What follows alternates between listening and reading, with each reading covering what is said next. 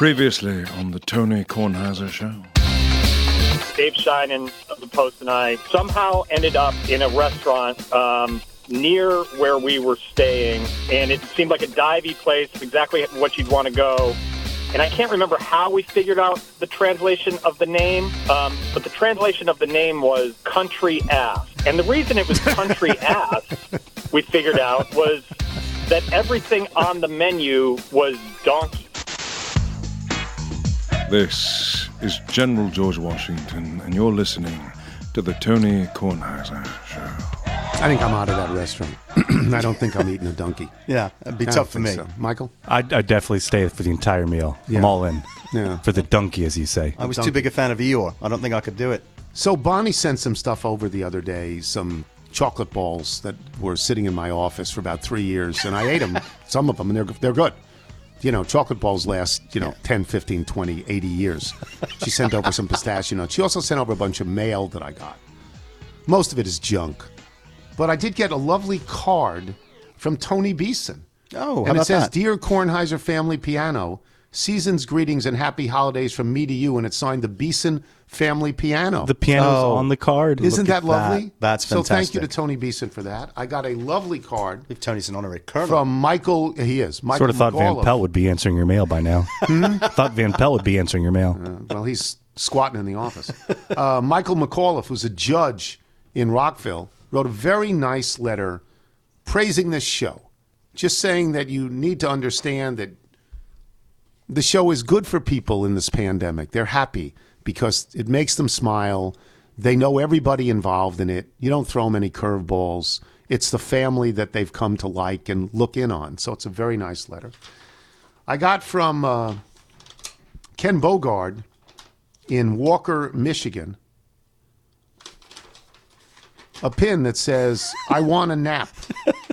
A pin, I want a nap. Thank you for that. I can get behind that. Yeah, I'd like to borrow that pin. Yeah, you can have that. So I just thought Just need to rest my eyes for a few. Yeah, let me thank everybody for everything that they've done. Carol has just shown up, which is... Yeah, Carol gets the I want a nap pin. And then I wanted to start with a couple of emails. I am upbraided by Stephen in Manhattan. He is angry at me. And he's 100% right.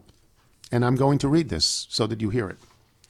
Dear Mr. Tony, at the end of today's episode, this is last week, this is the Meatloaf episode, you rightly praised one of the greatest albums of all time, Bat Out of Hell, but then you closed by saying, whoever else is in the band, that's nice, have a soda. Well, allow me to remind you of who else was in the band on that album. And I did not know this. I did not. Perhaps you've heard of Todd Rundgren, who played guitar on most of the tracks, as well as various instruments on others. He also produced the album. Maybe you're familiar with Edgar Winter, who played sax on a few tracks. And as part of the rhythm section for the album were Roy Bittan on keyboards and Max Weinberg on bass. Max Weinberg on bass, both famously long members of the E Street Band, with Max also being the band leader and sidekick with Conan O'Brien for many years. Part of why Steinman's composition with that album was as successful as it was because it was excellently executed by both Meatloaf and the entire ensemble of fantastic musicians who should be independently well regarded in their own right. Indeed, I think the E Street Band connection is not a coincidence. Bat Out of Hell exaggerated in appropriately hyper-operatic fashion many of the themes that Bruce Springsteen had already established with Born to Run tracks like Jungle Land and Backstreet. And Jungle Land, certainly, which is his epic. It's Springsteen's epic, is Jungle Land. Moral of the story, when praising the greats, always seek out the littles who made the greats great. He couldn't be more right. I apologize on that. I've learned a lesson on that. and happy to actually learn it. Sure. From Josh Weissman. As we all remember Meatloaf, as I'm sure you're doing right now on the show, he sent this while we were doing the show. I just had a David Aldrich moment as Good Morning America showed a wonderful photo of Michael Ade, which is Meatloaf's actual name, but it's Marvin, I thought. Was it Michael or Marvin?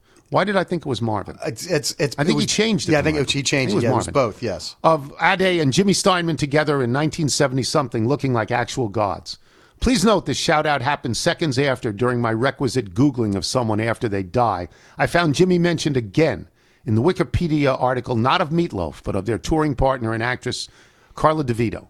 Another great get from your childhood best friend, Jimmy Steinman. May they rest in peace, and may both their families find comfort thinking of them in exactly this way.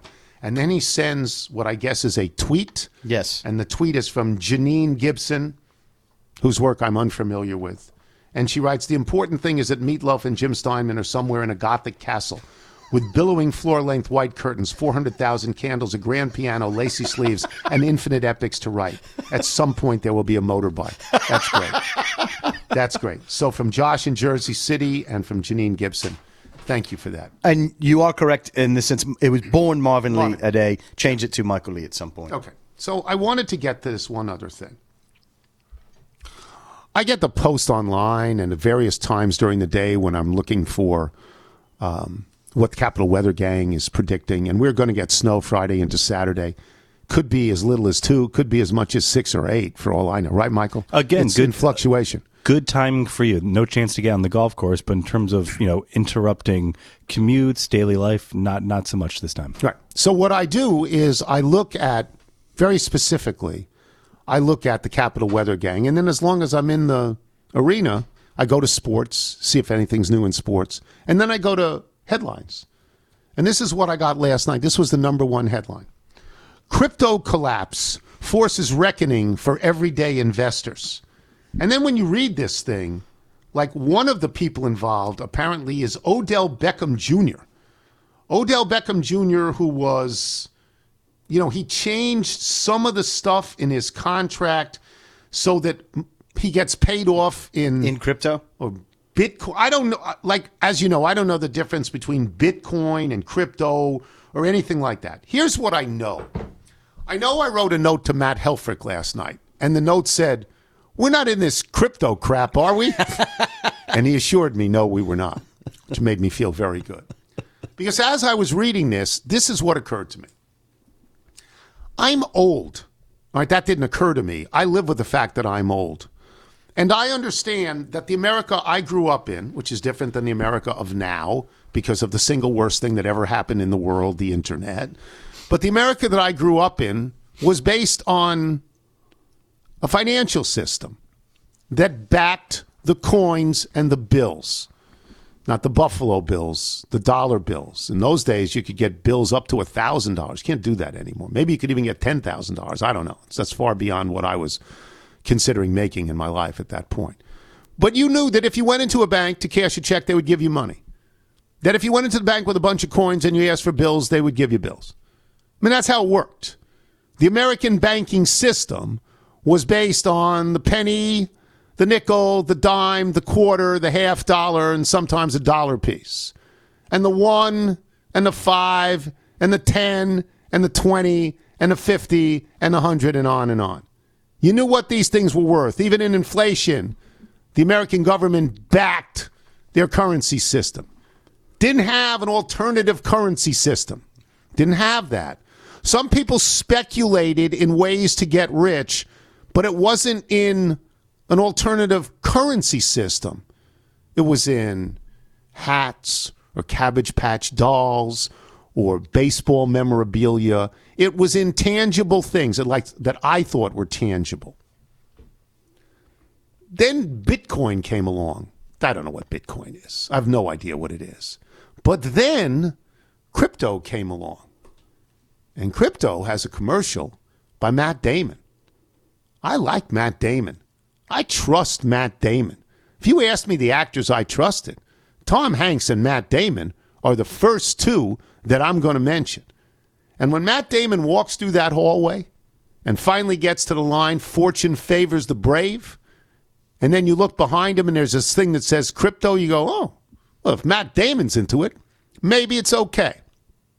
Again, Michael, I need you to explain to me what crypto is. Yeah, I'm not the right person for this, but I think one thing that I'm struggling with is your faith in, say, the American dollar or the coin or any, My or faith any of those, in the United States of America. Yeah, any of those as I knew standards. it. You start to say, well, what does, with the idea of inflation, what does it actually mean? Because that's still just a floating scale as to what it might mean to you. And you understand it. You understand how to make it. You understand how to hold it. But if you then think about, if you say, hold on to that pile of money, May not be there. What does it look like in 10, 20, 30 years? It might just be a pile of paper or just an idea. I'm holding on to trust in the United States of America. That's really what it comes down to. Because if I have $100,000 in the bank or $40 million in the bank, and I go to the bank, I don't expect them to give me all of it, but I expect to get what I want because of my faith in the United States of America. Not in Bitcoin, which they have not endorsed yet, or crypto, which they have not endorsed yet. And I envision this with crypto. Look, and I know I sound like a dope. I sound like an old idiot. I understand that, But I envision going to the bank and holding crypto in my hand. A bunch of crypto. I don't know if it's coins. I don't know if it's mud. I don't know what it is. But I go to the teller and I say, what can I get for all this crypto? This is all my crypto. This is all of it. And she comes back or he comes back with a pint of blueberries. And I go, what happened? What happened? That's pretty good with the cost of fresh produce these days. Yeah. And that's all I get from my crypto is a pint of blueberries. So I don't know. I wouldn't invest in it. But you're young. Michael, would you invest? You might. So I might, and this is where I love the stories when you find out that somebody has lost the password for their Bitcoin. And they have like or something. They're $14 billion tied up and they can't you have get to one it. more chance, and you're like, I've already tried everything. Okay, try and put a special character and try my first grade teacher. Right. So I love hearing that. But then on the other side, it pains me to see these celebrity endorsed currencies because it doesn't seem like it has the same review process that even your Bitcoin does have. So when you want to say like, well, Odell Beckham has the ability to get his incentives in this alternative currency because he's already made a big pile of money. That's right. He already has enough. When you think about Matt Damon and these others. But the rest of you people. So you go on any social media platform, you're going to have influencers who are not Matt Damon saying, well, crypto just bottomed out. They'll be laughing at you. Now's the time. You missed your chance a couple years ago. You're never going to get another chance like this. And you go, sure okay. You're going to get another chance in an hour. Because this stuff is not backed by the United States government. It's an alternative currency. Yes. Am I right on this? Yes. It has no backing. It could be like what happened in Holland 400 years ago when people stopped buying tulip bulbs. Right. And then instead of being worth the equivalent of $40,000 per bulb, they were worth nothing. Literally overnight. Nothing. I'm that guy. I'm the guy who's afraid of that. Maybe I'm wrong. I don't know. Two things. I think Bitcoin is a type of cryptocurrency. Does that sound right, Michael? Yeah, you would be a big crypto guy. Yes. Well, yeah, that because I like to live on the outskirts of things like that. And secondly, you mentioned a short list of actors you trust. Nicolas Cage, I think, is somebody you forgot, Nicolas right? Cage, I don't know. I don't trust Nicolas Cage. No, I don't. Not Nick Cage. No, I don't. But I think for you, it's impossible to separate this from, say, like the meme stocks or the stock of the day type things, where for so long the market has put up this barrier to outsiders who feel like they're not part of this big money-making scheme that is backed by, the government and is backed by all the protections that allow them to make these huge dividends. And go ahead, you're looking at me. No, I'm just quite certain that I take the positions I take because I'm old and I was outside of all of this. And when I finally got inside, like everybody else who finally gets inside, they cheer the inside because it took me so long. I think younger, I'm reflecting on how old I am that I wouldn't do this. Right. Jackie sent me a great pair of socks. Read what it says on the socks. Read it. Everything hurts and I'm dying. Isn't that great? It's just a great Maybe pair we could of take a socks. picture of you holding the socks and sell it as an NFT. What is an NFT? Don't even know. Not future transcript. Oh, that would work out. Non-fungible something. Yeah, Token. Not fungible telemetry. Yeah. I don't know. Yeah, it's like a digital. I saw. Not for Tony. Not for Tony. NFT. That's really what it is. Yeah, let's get Matt Helfrich to say not for Tony. Let's take a break. Booger McFarland when we return. I'm Tony Kornheiser. You're listening to The Tony Kornheiser Show. The Tony Kornheiser Show. This is the X-Chair read. From the moment you sit in an X-Chair, your body will immediately say, so this is what a real office chair is supposed to feel like. Can your current office chair give you massage while you're working? X-Chair can. Can your current office chair heat up or cool down? X-Chair can. It's all in the Elemax massage and temperature regulation, exclusively designed and made for X-Chair. And once you feel the customized support of X-Chair's patented dynamic variable lumbar, or the DVL, of course, your back will never be happy in any other chair again. High performance, quality engineering, extreme comfort. Those are all the reasons to love the X-Chair. I'm sitting in an X-Chair right now. Love the X-Chair. Try X-Chair for yourself risk-free for 30 days. Once you realize how much better your chair should be, you will never go back. Go to xchairtony.com now. That's the letter X, chair, Tony.com, or call 1-844-4-XChair for $100 off your order. XChair has a 30-day guarantee of complete comfort, and you can finance your purchase for as little as $30 a month. XChairTony.com. Use the code, people. This is the Tony Kornheiser Show. The Tony Kornheiser Show.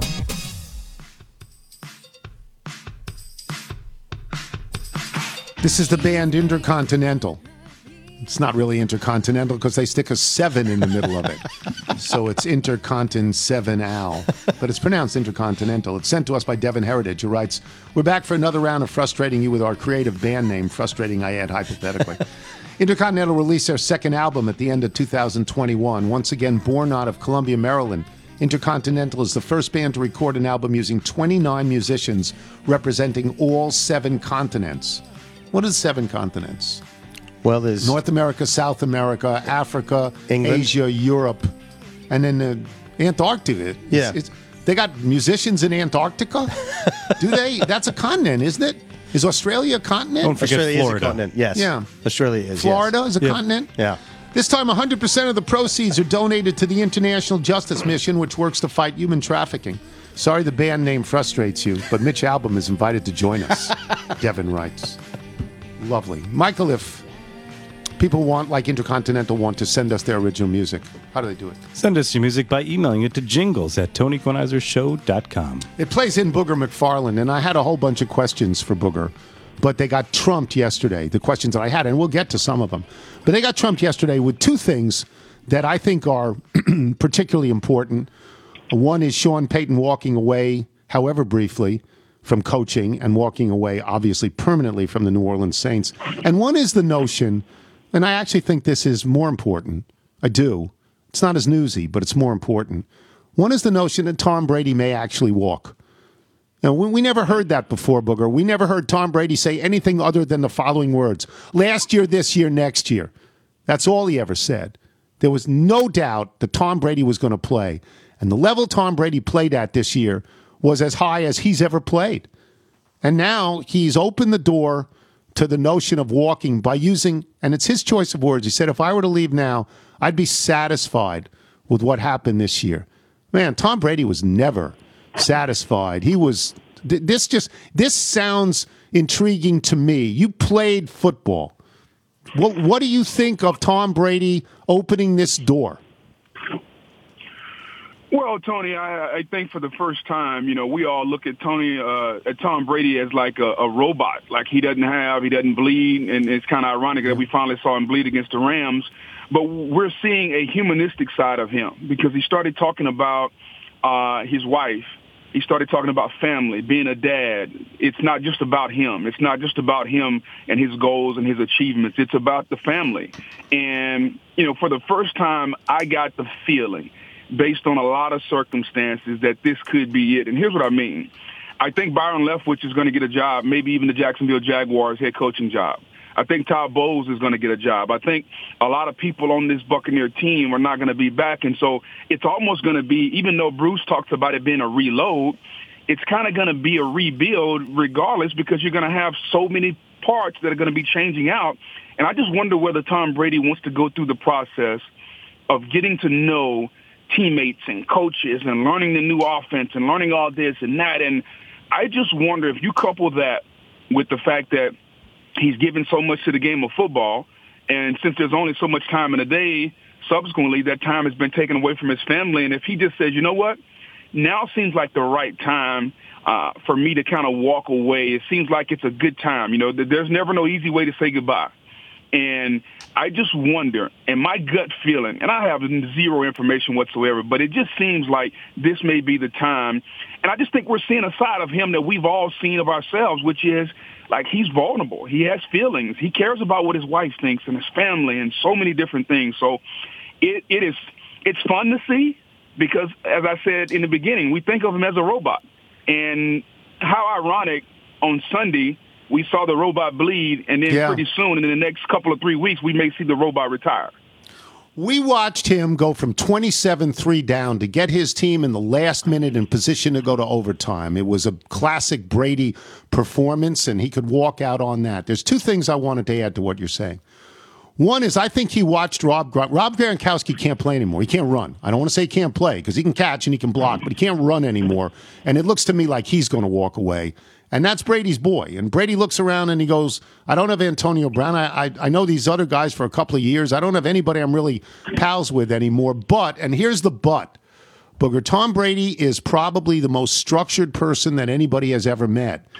He doesn't strike me as someone who can be idle. He doesn't strike me as someone who can walk away without total structure on the other side of the door that he walks through. And I don't know that he has that. Does that play into it?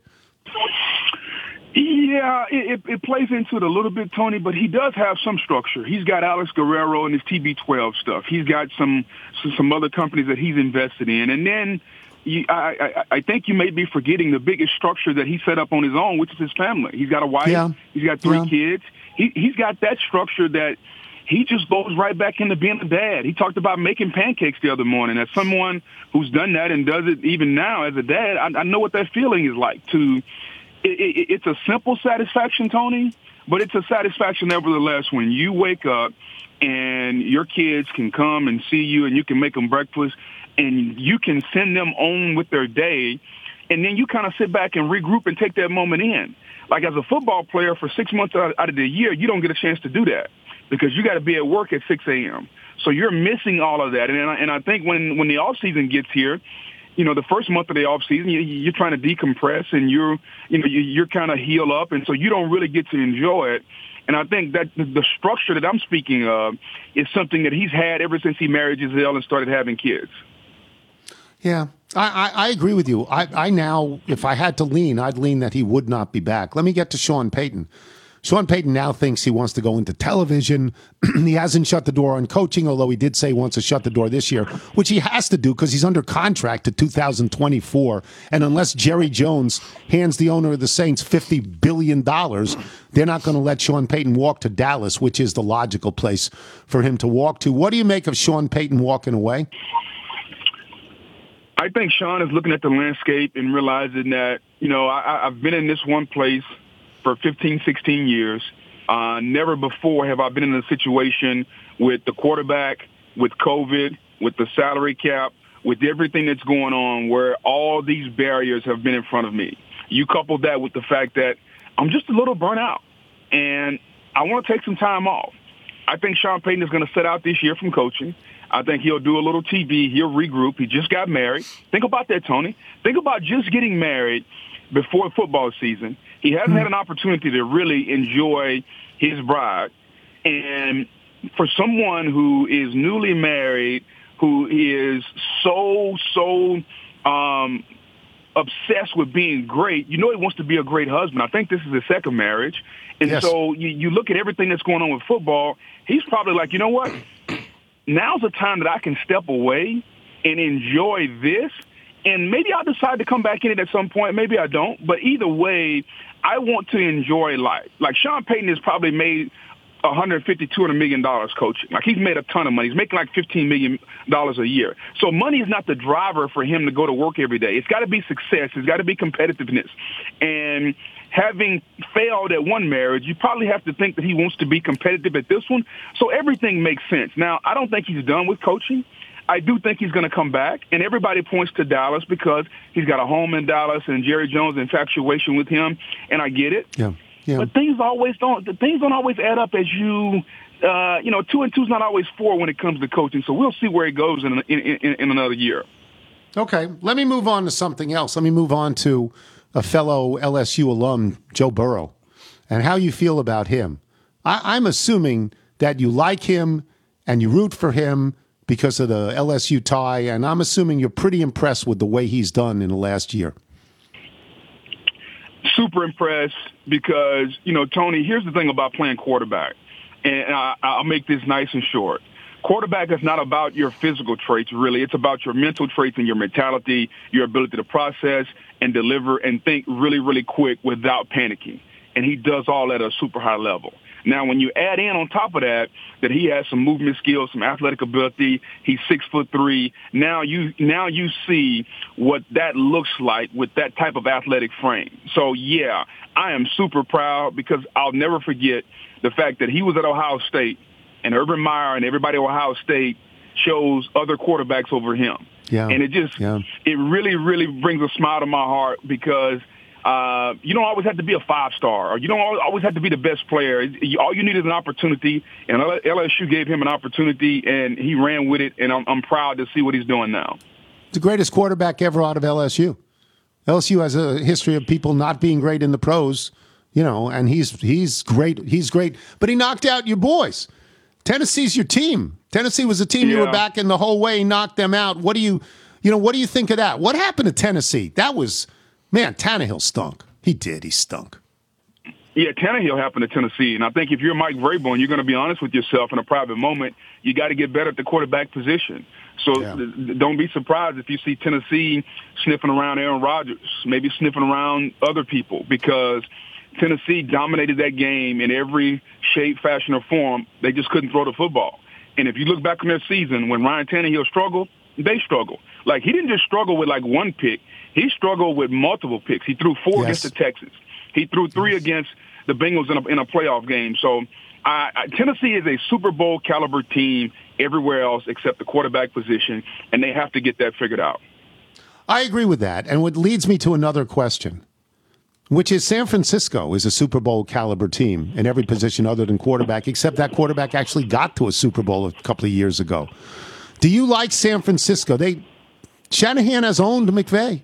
Do you like San Francisco to beat the Rams? They've beaten them 6 in a row, Tony. At some point, you got to figure that that's going to change. I think the biggest difference is that, if you look at what the 49ers and how they normally beat them, they beat them because they physically manhandled them at the line of scrimmage. And physically manhandling them, something that they've done every time. I think they'll continue to do that unless the Rams can change that. And by changing that, meaning they're going to have to run the football. They're going to have to control the line of scrimmage, because if this turns into a game it's ultimately a passing game, Matthew Stafford is somebody who I think can make some plays, but he's going to have to block that San Francisco 49er defensive line, and that's how they beat them last time. So, yeah, they've beaten them 6 in a row, just like Alabama had beaten Georgia several more times. At some point, Tony, these streaks are meant to be broken, but you got to do things to change that, and we'll see if the Rams can do that. So you're talking about the offensive line of the Rams not being able to hold up against the defense. They're not talking about the defensive line of the Rams, because that's got Donald and Miller, right? Correct. I'm assuming. Okay. Correct. The Rams' offensive line is the key to the game. If you go back and look at every matchup between these two teams, the Rams' offensive line has gotten dominated every time. They don't have to dominate the 49ers, but they at least have to put up a fight. Like when the Rams were up 17-0 against the 49ers and everybody turned the television off, if you go back and you watch that game in the second half, it was one of the most unbelievable butt kickings I've ever seen by a defensive line of said offensive line. So, yeah, the Rams' offensive line is going to have to go see the wizard and find the heart, because if they don't, then I'm afraid that we're going to have maybe one of the biggest controversies we've ever had, and here's what I mean. Jimmy Garoppolo will be in the Super Bowl playing for a world championship, and his heir apparent is standing right behind him on the sideline, and everybody in America thinks he's going to be the quarterback next year. Talk about an off-season controversy. Oh, this is just like it's Mahomes and Alex Smith, right? Isn't that the analogy? Mahomes and Alex Smith, when Kansas City went, even though Alex Smith was perfectly competent, they knew they had something better in Mahomes. San Francisco, Kyle Shanahan traded up to get this kid Trey Lance, right? You expect him to be the quarterback next year, don't you? Everybody expects him to be the quarterback next year. I mean, they gave away several first-round picks, realizing that this is the future. And what do you do with the future if the guy currently at the quarterback position takes you to a Super Bowl and maybe even does the unthinkable, Tony? And what if Jimmy Garoppolo and the 49ers win a Super Bowl? You can't get rid of a Super Bowl winning quarterback for a second-year guy, can you? No. Now you got to wait at least 1 year on that. Booger, thank you. I hope are we going to see you on Thursday on the PTI show like we've been doing, because I've enjoyed that. So I hope that happens. Yes, I'll be there, Tony, at 4:20. Good. Thanks. Booger McFarland, boys and girls. We'll take a break. When we come back, Chuck Todd will join us. I'm Tony Kornheiser. You're listening to the Tony Kornheiser Show. This is the Indochino ad. Whether it's finding a signature color, wearing a more flattering cut, or getting a new statement piece, the right detail can take your wardrobe up a notch. This year, let Indochino take care of your 2022 style edit. You can customize everything from suits and shirts to chinos and bomber jackets. Bomber jackets at prices more affordable than you might expect. Nigel, you've got suits. Yes. Are you in the market for a bomber jacket? I believe I am. And at these prices, you'd be foolish not to get one. Plus the fact that you can design it the way you want. Hopefully I can get the interior lining with a Union Jack as I love to do with all my clothes. But yes, it's fantastic. Indochino offers completely custom-fitted suits, shirts, casual wear, and more at surprisingly affordable prices.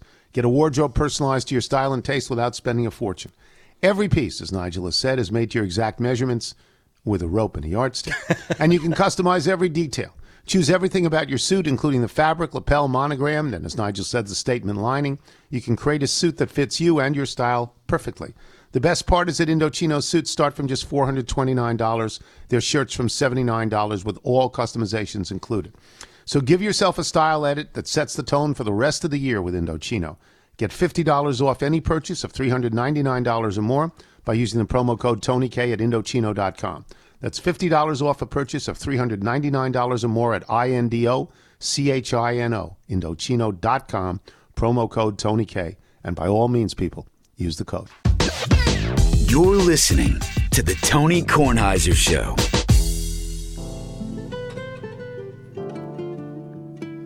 Once again, we are playing original tunes by Intercontinental, but Intercontinental is spelled INTERCONTINEN, and then the number 7 is put in there, AL, but it's pronounced Intercontinental. Because if it was pronounced Intercontine 7 Al, nobody would know what in God's name you were talking about. Like the Oneidas. Intercontinental, right, the Oneidas. This is called Puerto Rican. Puerto Rican, not Puerto Rican. It's for Chuck. Puerto Rican, unless I'm completely screwing that up. It's an international band. They can do what they want as far as I'm concerned. Chuck Todd is with us. And Chuck Todd again last week. Chuck Todd goes 3-1 last week. Loses the first game, maybe the first game, or maybe the second game, whatever it was. But then wins both Sunday games. So wins 3 in a row. Chuck Todd now 73-62-1. So if you bet with Chuck Todd, you're guaranteed making money. There's only 3 games left. Chuck, this is the best year you've had. And in the last 6 weeks, Chuck Todd is 27-11. He's killing it. 27-11. Why waste time with Sunday morning television when you can become a professional tout? Who knew? And I'm doing this with sort of Jimmy G like talent, and pulling off this hot streak. I only wish I bet with myself. That's what I was going to ask you. 27-11. You had to make money. I did make some money, but the one I lost this week, when you have more confidence in certain picks, I was the most confident about Tennessee. Me too. I thought they'd win by 15. So I had them in a lot of different bets. I had them in a couple of parlays and this or that. So it ended up I didn't trust myself on the other ones as much. But so yeah, I wish I would bet with myself. I had somebody on the airplane this week. He goes, "You've made me money this month." Great is that? Just some random guy, man. It was great. Yeah, this happens all the time to Sands, wherever Sands goes. I just think you'd have to enjoy that when somebody I recognizes you for that. And that's all it is. We don't have any other. Just like here, I don't hear the words Biden. I don't hear the words Trump or Putin. No, it's Lecheesery. I will tell you this. I thank you for that, Tony. It really the betting, one of the few mental breaks I get. Yeah. The betting, is now being encouraged. You cannot watch television for more than 10 minutes without getting betting ads. Most of them I don't like, although I do like the one where the guy says, "We're all Caesars. We're all Caesars." I actually like that. It's funny. Yeah. Because we love J.B. Smoove. So he makes me laugh. But the most pathetic one is the one now with the mooch, Steve Mariucci, where he comes out of a darkened hallway and he starts writing on a blackboard, and it ends up with, don't bet too much. Don't be, even though we in the NFL encourage you to spend all your money betting, we also want to say that we don't really. And it is am I right, Chuck? Is that a pathetic ad? No, it's terrible. And I know we're not supposed to say that because, of course, I'm sure there is some specific amount of money that contractually the government has made them advertise, right? State governments have said, if you're going to do this, you better spend this amount of money. Be responsible. But speaking of gambling, isn't it great that Major League Baseball put Pete Rose in finally? I thought that was wonderful. Now that they have this partnership with DraftKings and FanDuel, I mean, there's no way they're keeping him out now, right? Or did I miss that? At the moment, the Hall of Fame is missing the all-time hit king, the all-time home run king, the most powerful pitcher in the last 60 years with the most Cy Youngs, and the only guy in history to go 60 or 60-plus more than once 3 times. Those people are not in. So if I wanted to create a rump Hall of Fame across the street in Cooperstown, more people would come to mind. No, I've thought about this. You're taking your kid. Hey, Daddy, show me who hit the most home runs. Not here. No, that guy's not here. Who had the most hits? Well, that guy's not here, but the guy's had second most hits. You want to see that? No. And the home run is the singular symbol of baseball. You have to accommodate this guy on some level.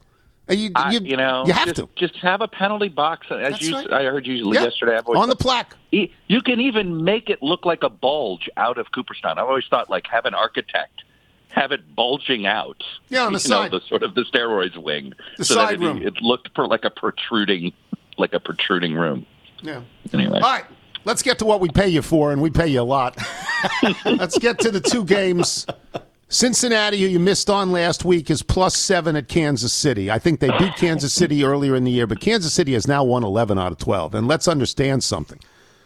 The kid they got a quarterback. I love Joe Burrow, but the kid they got a quarterback is the best in the business. Because what Josh Allen did last week deserves to win games.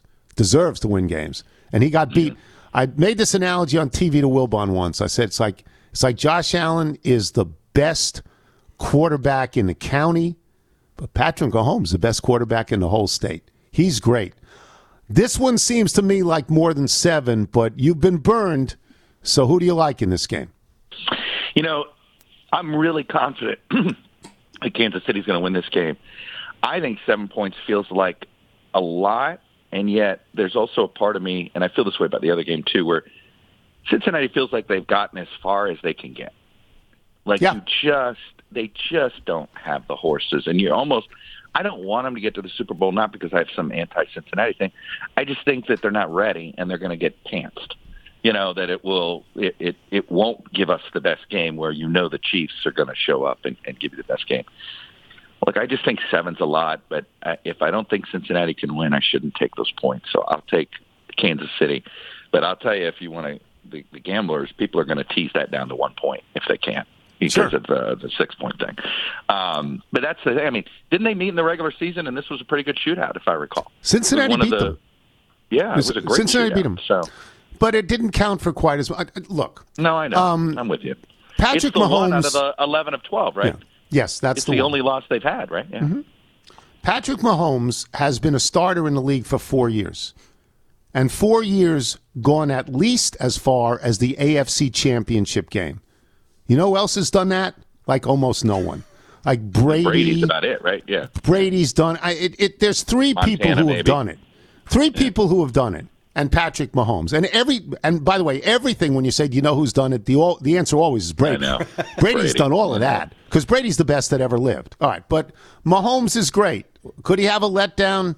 Sure, but they look. I know Wilbon likes to make fun of them, a dynasty of 1 because they're 1 and 2 in Super Bowls. But if you get to 4 straight Super Bowls, it's only been done once before, and that team lost all 4. Kansas City can't lose all 4 because they've already won 1. How are we feeling about Andy Reid, by the way? I know he's never going to have the numbers of Belichick, but this is a pretty good run this guy's put together. I mean, where does he fit on the coaching pantheon, and does he need one more? He's got 1. He's had a lot of failure when he was in Philadelphia. He only got to it once. Only got to it once. But he was in the NFC title game all the time. he's in that second tier of great. Like he's right there, like at the top of the second tier of great. But is he on the like who's in there? Like who do you put them? Who is it? Is that like Tom Flores? No, I think guys like Bill Parcells are in the second tier. Oh, I mean, I think the first tier is very, very small. I mean, the first tier to me is, Belichick is obviously in the first tier. Landry is in the first tier. Chuck Noll won 4 of them, got to be in the first tier. Yeah. Shula in the first tier. Maybe Marv Levy, but he lost them all. But this, Joe Gibbs, I think he's in. He won 3. Bill Walsh, absolutely in. So there's like 8 to 10 guys. And then Andy Reid's in the next group, I think. All right, we move on. One more game. San Francisco and Kyle Shanahan, which own Sean McVay. I know. They own them. 6-0 in the last 6. It's a Nick Saban situation. Shanahan is the teacher. McVay is the pupil, though McVay's one-loss percentage kills Shanahan's overall. It just doesn't kill him against Shanahan. Shanahan owns McVay. They're getting 3.5, which I thought would be lower. I thought it'd be 2.5, not 3.5. At the Rams. Doesn't matter at the Rams. They beat them at the Rams like an hour and a half ago. And they controlled the game. They crushed the Rams. I'm in for the Rams because on March last year, when they made the trade for Matthew Stafford, I went on PTI and I said, Stafford's the MVP and the Rams are getting the Super Bowl, and Wilbon couldn't have laughed more. And who's laughing now, huh? So I'm stuck with the Rams. This is potentially, nobody can see the Rams being crushed in this game, and you can see it the other way around. But it's hard to turn away from 6-0, right, Chuck? It's hard.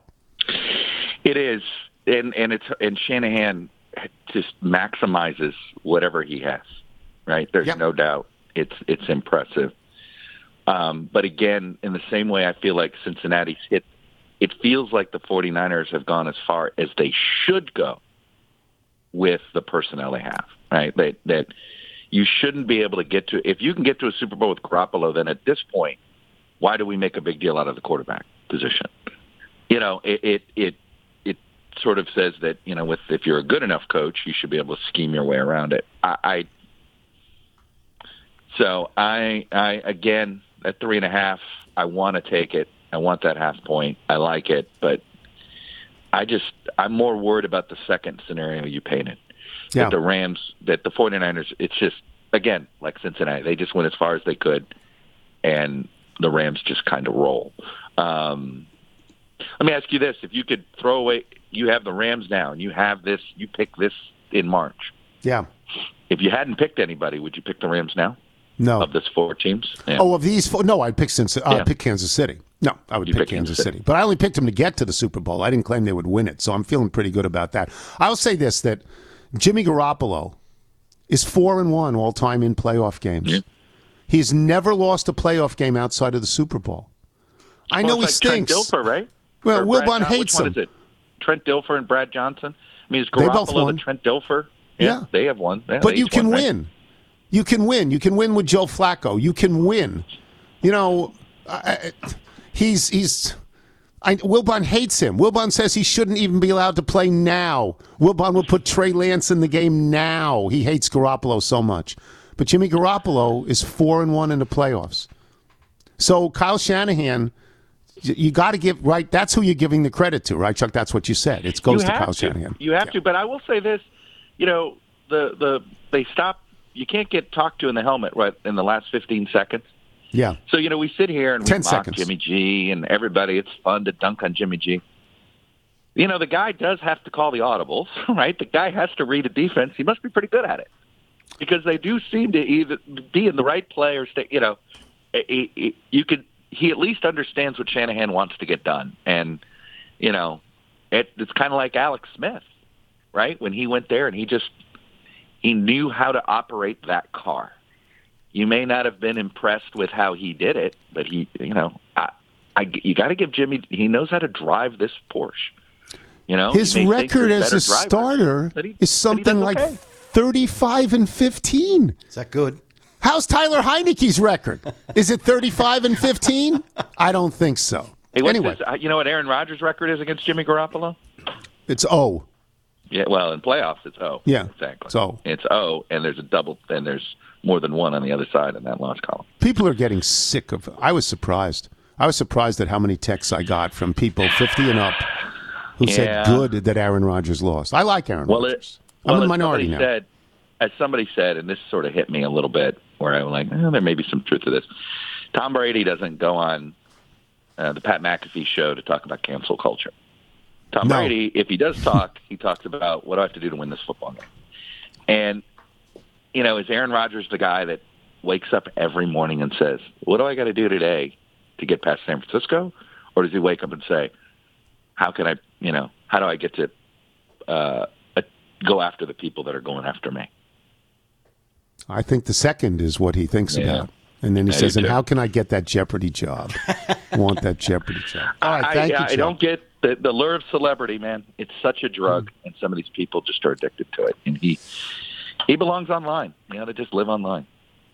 I hope you win this. I hope you win them both. Thank you, Chuck. Well, we'll talk to you before the Super it. Bowl. Yeah, Chuck Todd's done great for us. Bye, guys. Done great. Once again, 73, 62, and 1. And down the stretch. But if we gave you just Chuck Todd, and that would be enough, it just wouldn't be enough for us, and we give you a monkey. See the monkey, he's scratching. Sing along, watching everybody. his iPad, smoking and laughing. Hanging with Bud Grant, tapping on his purple attache. Nigel's going to the zoo. Reginald's got the Vikes by two. Sometimes he throws his poo. When he's had too much Johnny Walker Blue. I'm tired of Reginald. Reginald stinks. Reginald keeps betting against Chuck Todd. Yeah. Showing spine, but no intellect. No intellect. It's almost as if Reginald's in the hot seat like Nigel with the morning sun. I know. This is 1 and 3. I can't even look over at Michael. Oh, yeah, we're getting sun. Yeah. For the first time. 1 and 3, 27 and 34. Not going to have a winning season. No. And I told you last week why. I asked you, why does he pick against Chuck Todd all the time? Why? Just an obstinate monkey. It's in his nature to go against people. So 27 and 34. Did not pay off for him, and certainly has not paid off for him down the stretch either. At one point, he was right at 500 late in the game, and now it's just falling apart. So I went down to the National Zoo just to check on him, and he'd been very busy for the last several days. I'm not sure if you or listeners are familiar with the story about a truck full of 100 monkeys crashing in Pennsylvania and the number of them escaping.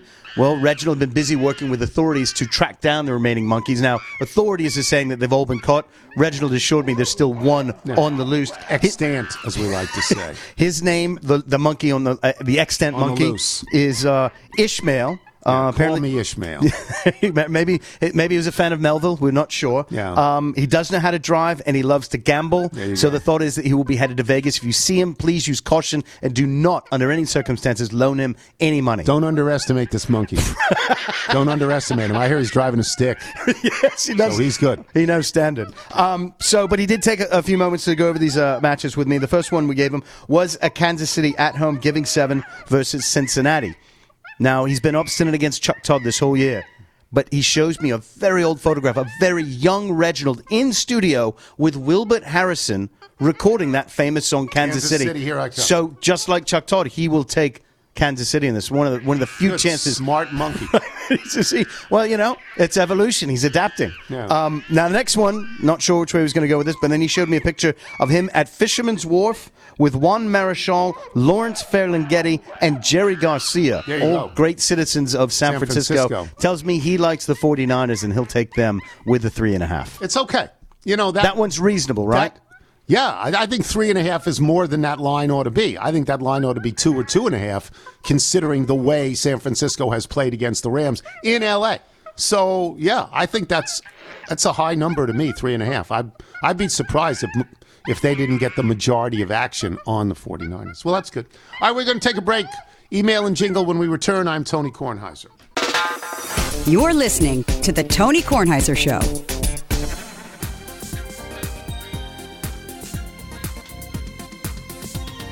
Sign every Soto onto my team. Mario and Gregory, even Giovanni. Sign every Soto there is. Sign D Soto. Bring them back. Everyone. Sign every Soto onto my team. I could run the club right now. Sign the whole family. More Suero. No more Suero. No more Suero. Sign every Soto onto my team. I can run the club right now. By one thing I'm pleased. More Suero. And send more Haribo. And some Albanese. It's fantastic. By the way, Liz doesn't seem to want all the gummy bears. Really? I'll eat the gummy bears. She was going to return one bag of gummy bears, but didn't want it to become a thing on the show, so thank you, Dad.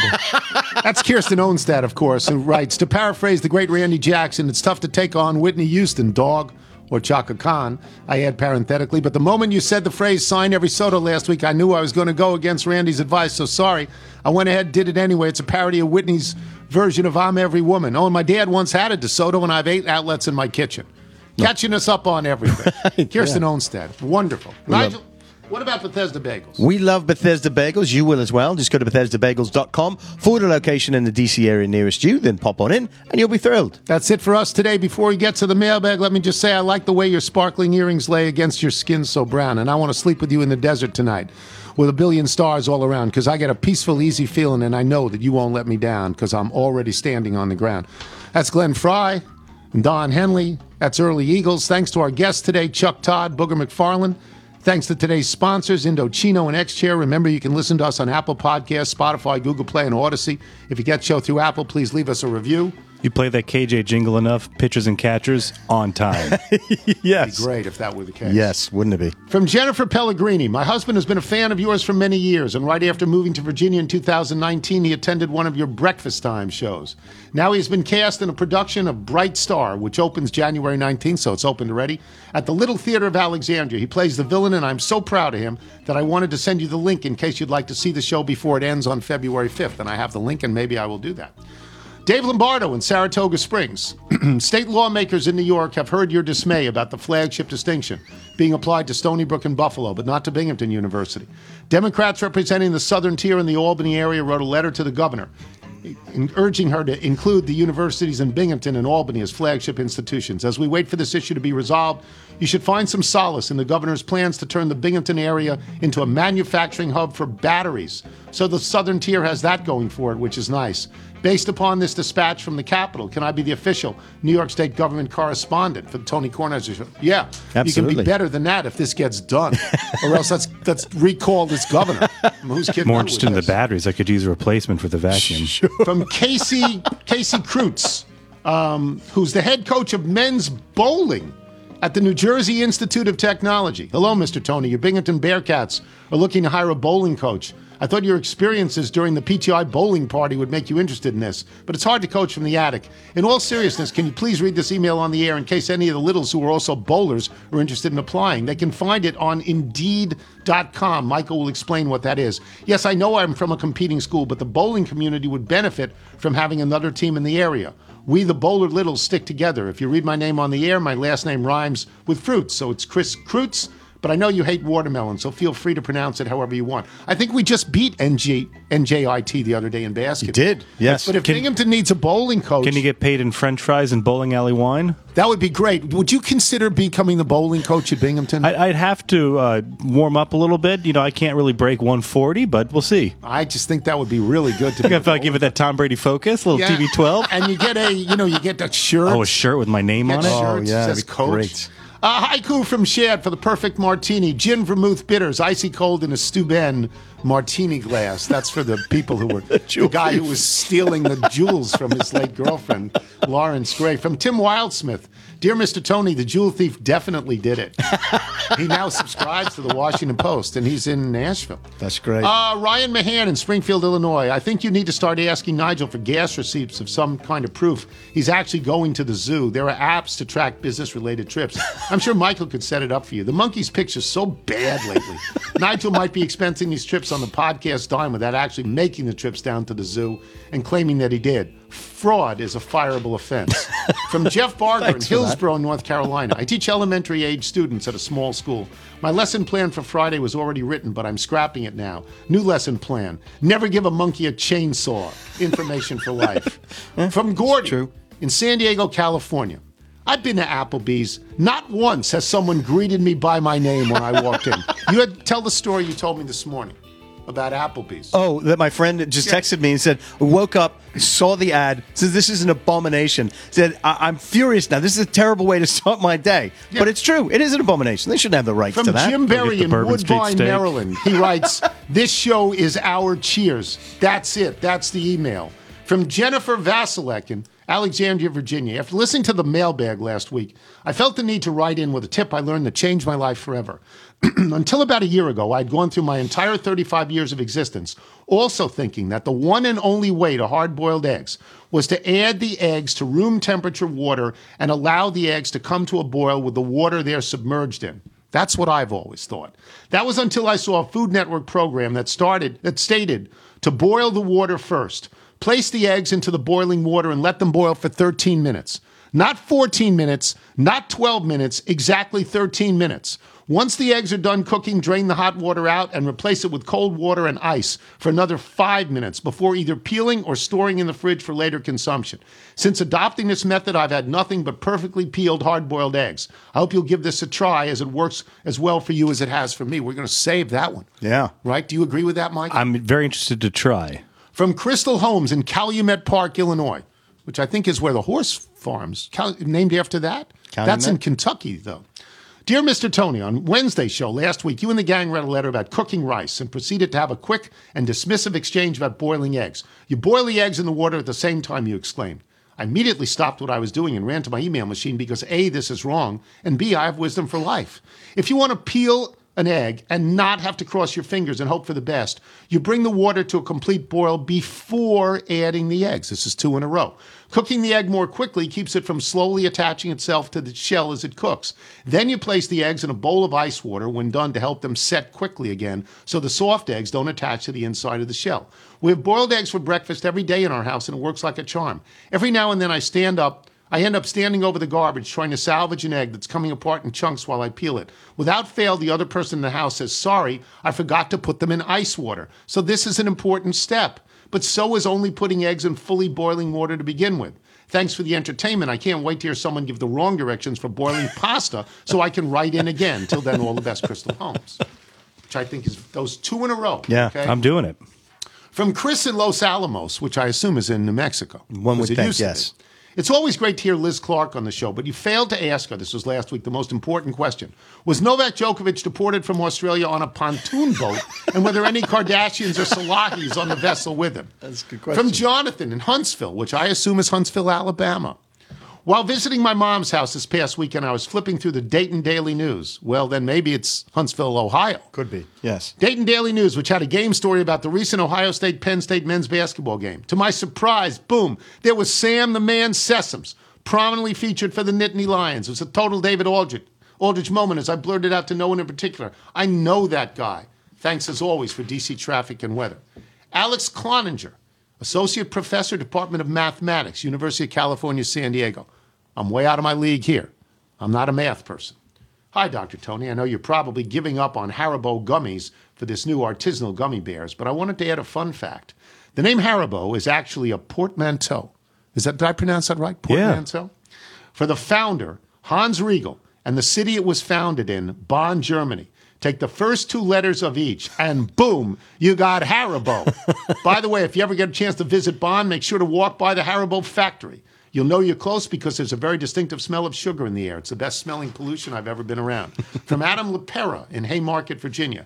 To clarify my 20-outlet email from the mailbag last week, it's a large kitchen with an eat-in area. I counted the outlets behind the fridge because if you don't count it, then you got no food. An outlet is an outlet and should be counted no matter. Not according to Dad. A microwave or a fridge or a $300 toaster into it. This is your position, Yes. Michael. This is yours, not mine. My beverage drawer deserves to be counted. I will defend this stance until I die or until I forget, likely the latter.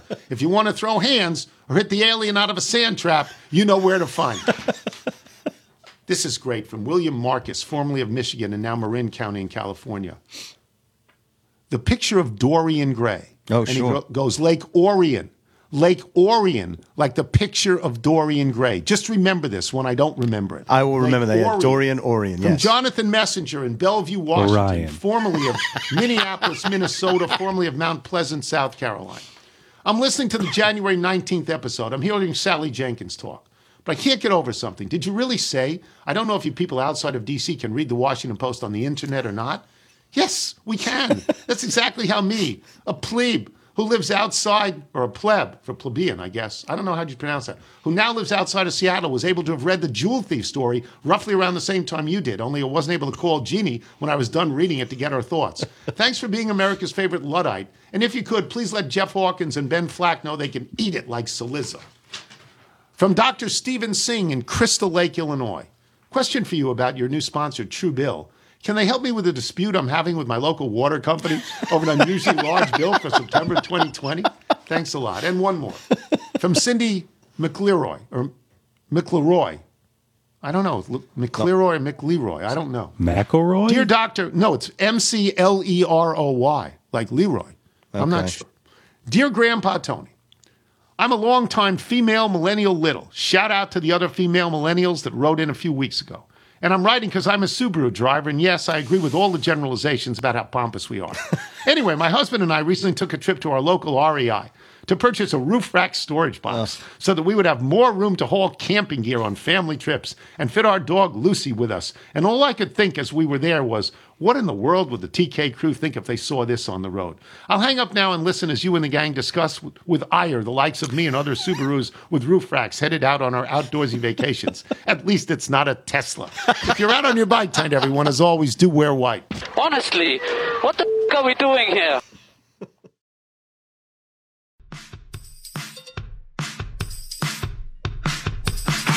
She's breaking in her heels tonight. Electric sparks in her diamond eyes. And when the sun comes, stars fade away.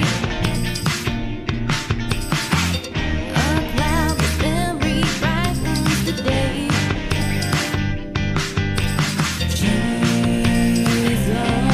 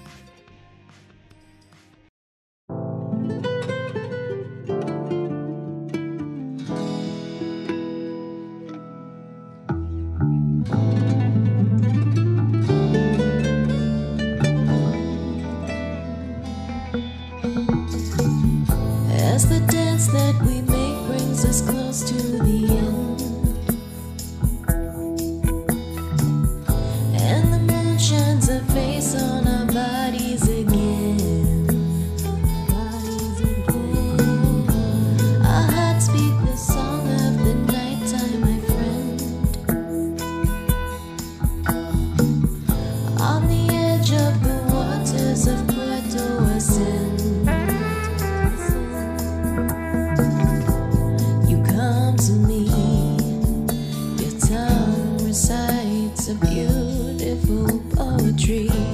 You're taking me deep in your mind to live inside your fantasy. Close your eyes, reveal the night. Take it slow, but make it right.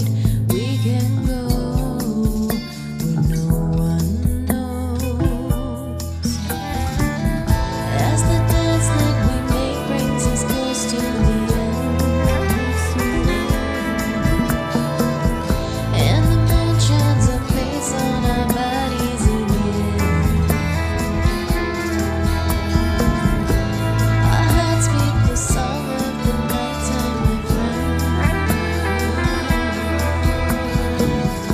On the edge of the waters of Puerto Ascend, we come alive. Honest touches flow between you and I. Take your time. The only witness to this love is the night. Kiss my lips and hold me tight. Fan the flames that you ignite. We can be where no one sees. As the